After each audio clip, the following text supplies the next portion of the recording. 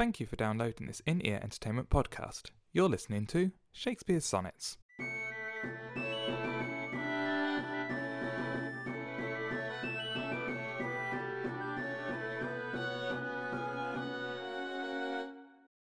Sonnet number 10. For shame deny that thou bear'st to love to any, who for thyself art so improvident. Grant, if thou wilt, thou art beloved of many, but that thou none lov'st is most evident. If thou art so possessed with murderous hate, that 'gainst thyself thou stick'st not to conspire, seeking that beauteous roof to ruinate, which to repair should be thy chief desire. Oh, change thy thought, and that I may change my mind. Shall hate be fairer lodged than gentle love? Be, as thy presence is, gracious and kind, or to thyself at least kind-hearted prove. Make thee another self for me to love. For love of me, that beauty still may live in thine or thee. Gorgeous! That's sonnet number 10, and I'm very sorry, everyone. I thought I was doing well. In my rehearsal, I did well on that one. Not so much. That was sonnet number 10 by William Shakespeare. I'm Mark Chastity, and I'm joined, as always, by the lovely... Thierry Hillis. See, he only gets to say his name at that point, because I'm scared. You're never letting me talk. It's not very nice of you. No, I'm scared that if you do the introduction bit, what you'll say about me, so I'm going to keep it this way around. I'm not going to insult you, not on the air. Good, that's good to know. So, sonnet number 10, let you can go first. What do you think of this one? Obviously, the proper writing of sonnet number 10, not what I just read out, which was atrocious. It wasn't that bad. It's well, as we've been saying just before the recording, this is the first one where the poet actually sort of makes an appearance. And fleetingly he comes in, it seems. Yeah, there's a notion of him being there and there being a relation. Well, he has established that there is a relationship between the two, but going a bit more into that, I haven't read ahead quite as much, if I'm honest, so I don't know if we will get more into that, but there's definitely a hint of it in this one. So, I mean, there's definitely, at the end, there's make thee another self for love of me. He's basically saying, if you're not willing to have children for your own sake, please have them for my sake. Which is quite an odd way. I mean, you wouldn't have children for someone else's sake. It's a bit of a weird... Yes, and the phrasing, for love of me, unless that was a particularly well-used phrase at the time, it seems, well, at least now it seems very out of place. It's for love of me, for my sake, so the love, I guess, implies that there is quite a strong relationship between the poet and the young lover in this. It's not a friendship, or it seems to be a deep connection. Even today, we might not use the word love, but if you say do it for my sake, that sort of implies a strong relationship. You wouldn't walk up to a stranger and go, do this for my sake. It implies a very personal relationship. If you want someone else to do something for you as much as for themselves. And I suppose it's fair to say that no one knows if these procreation sonnets are addressed to anyone in particular, a real life person, a fictional person. No one actually knows this. So it's kind of open to whether Shakespeare was addressing a real person, a made-up person, or himself when he was younger. It's quite a mystery, I guess, in Shakespearean circles. Well, if I've learned one thing from writing poems, is that people will always consider them to be autobiographical. No matter what you say, people will always go, how much of you is in there? You have actually done this, and you just go, no, it's a poem about war. I have never been to war. No, not once have I shot someone in the face. Well, I'm not saying that. I'm just saying I've never been to war. It's easy to imagine that he's addressing a real life person. Yes, I agree. Perhaps with much that. so than just going, he sat down and he wrote some poems. There seems to be a passion in these poems that I don't know. But then good poetry always does. Yes, I agree, but I suppose there seems to be. I tend to write, but I would find it to be hard to be this sincere, because my issue with these series of poems is that they seem to take things one step too far. And if I was writing these, my worry would be that if this was to an imaginary person I'd made up, that I'd be going too far and people wouldn't believe it. So the fact that Shakespeare has gone that far, I don't know, suggests to me at least that there's a real person involved, a real relationship. It probably makes it easy because it's a series of sonnets. Yeah, it would be harder to bring this much passion across, because we are looking at this one poem now, this one sonnet, but it is part of a series of over a dozen, almost a dozen and a half poems, which he gets time to establish the relationship and go into more detail, and yes, makes it easier than attack the problem from multiple directions. Yeah, yeah. We've seen. So this one, I've forgotten it already. Let's have a look. So this one is for shame deny that thou bearest love to any. There's the idea of love runs through this one. It seems to me, at least. I'm going to say it's the. Grant, if thou wilt, thou art beloved of many, but that thou none lovest is most evident. So it's, I guess, to me that kind of seems like he's saying it's obvious you love many people, you have friends, but there's no one person, but thou none lovest is most evident. And so it's the kind of, it seems to be Shakespeare sort of chiding him into a relationship. You need to get into a relationship and settle down. He's definitely trying to finally change his mind here, and I mean, which is only reinforced at the end by saying, "For love of me." He's just pretty much pushing him towards agreeing with his opinion that he should find that one person to have children with.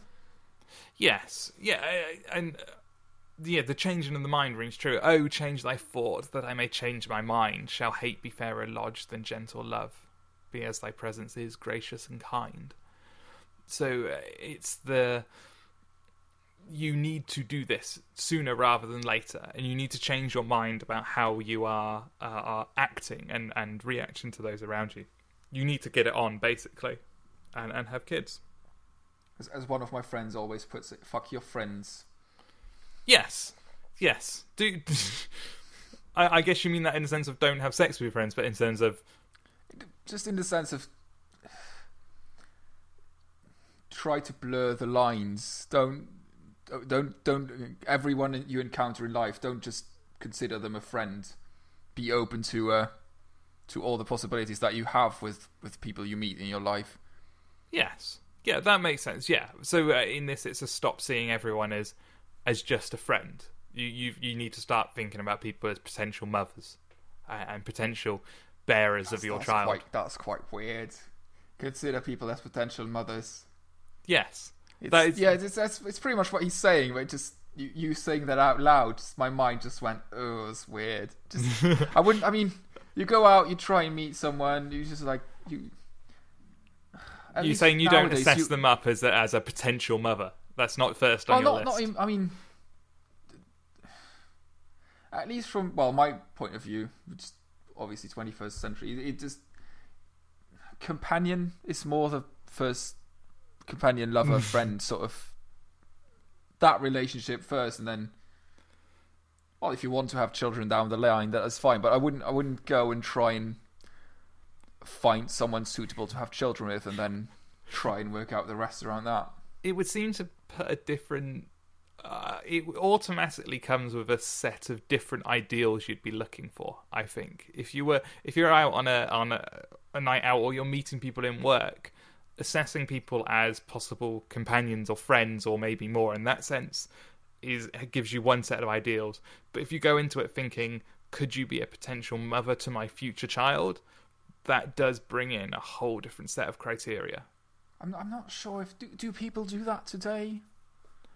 Do people know. Meet other people and just...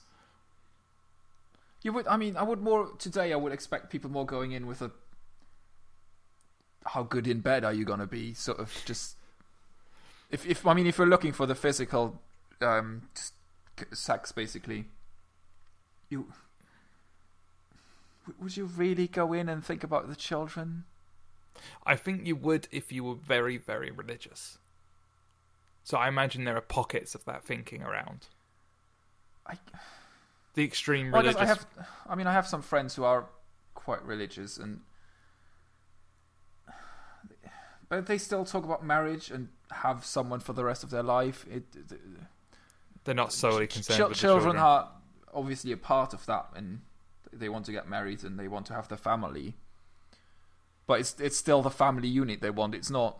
They're not eyeing up a potential partner in church and think about what their child would look like. Yeah. Yes, I agree, and I think that feeds into what I keep going back to is the creepiness of these sonnets. It's always one step further than I see as a decent reaction. Yeah. And I don't know. I don't find them. Are these procreation sonnets meant to be seen as beautiful and loving? Because to me, they just seem creepy and stalkerish. Which again makes me wonder: was that normal in Shakespeare's time? I mean, he is a poet, so he would be more open about writing down these sort of feelings in a poem.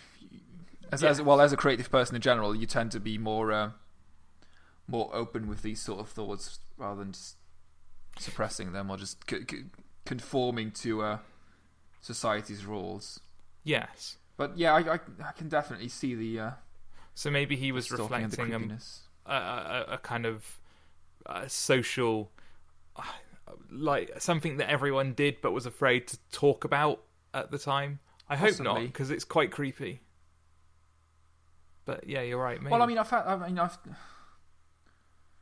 I've had it the other way around when I've been out with a girl and then some of her friends just went, "Oh, you would have really cute kids." People do that, but it's just a sort of in the way of you look nice together, and if you had a kid, it would be a beautiful child, not in a sort of now go on and do it. Yeah, do it and. Stop hanging around with us. Yeah. Go get a room. Just go to the nearest hotel. Stop pulling out. It's not worth it. Yes. Yeah. Stop the bloodletting. Yeah. Anyway. Let's leave that one there. That was end with the blood. End with the blood. And you can read this one and do it far better than me. I'm going to be good on the next one. I don't think I'm having a good day today.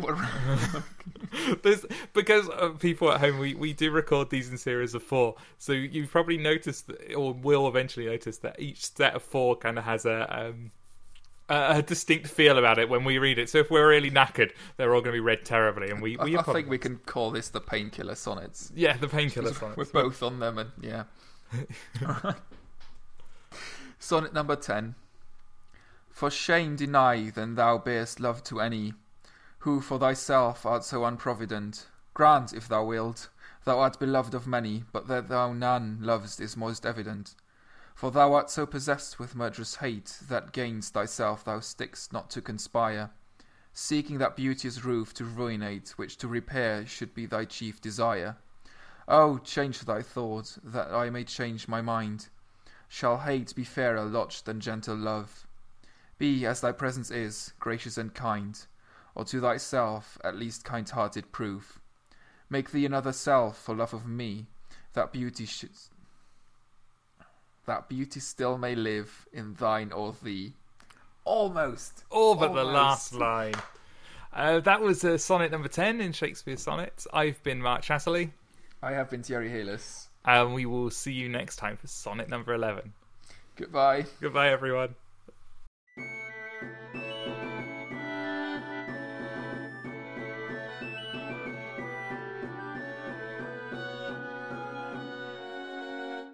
You've been listening to Shakespeare Sonnets with Mark Chatterley and Thierry Halis. This has been an In-Ear Entertainment podcast. To listen to other podcasts or find out more about In-Ear Entertainment, go to www.inearentertainment.com.